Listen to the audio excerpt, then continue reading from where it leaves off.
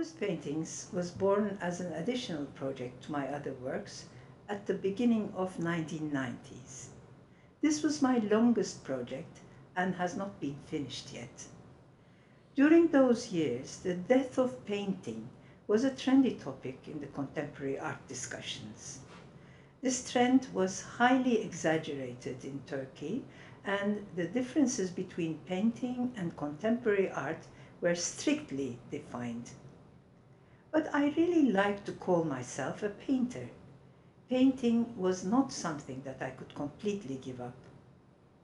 I believed that contemporary art gave me the freedom to use any kind of medium in my projects, including painting, and Promised Paintings has started to take shape beside my other works.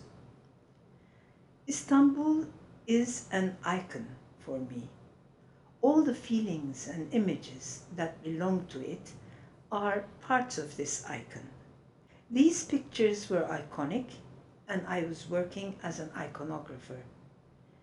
It was known that nameless iconographers who preferred to stay anonymous worked only in the name of decrees that came from the sky.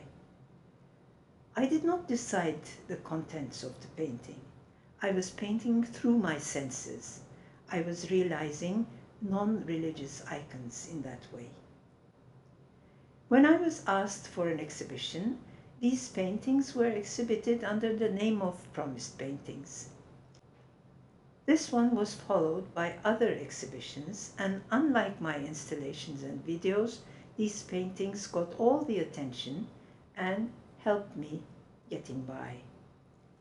Those are the last group of paintings that were exhibited in 2004. Hands are pointing to ambiguous directions in the paintings. Their meanings are variable when you change their angles and compose them in a different way.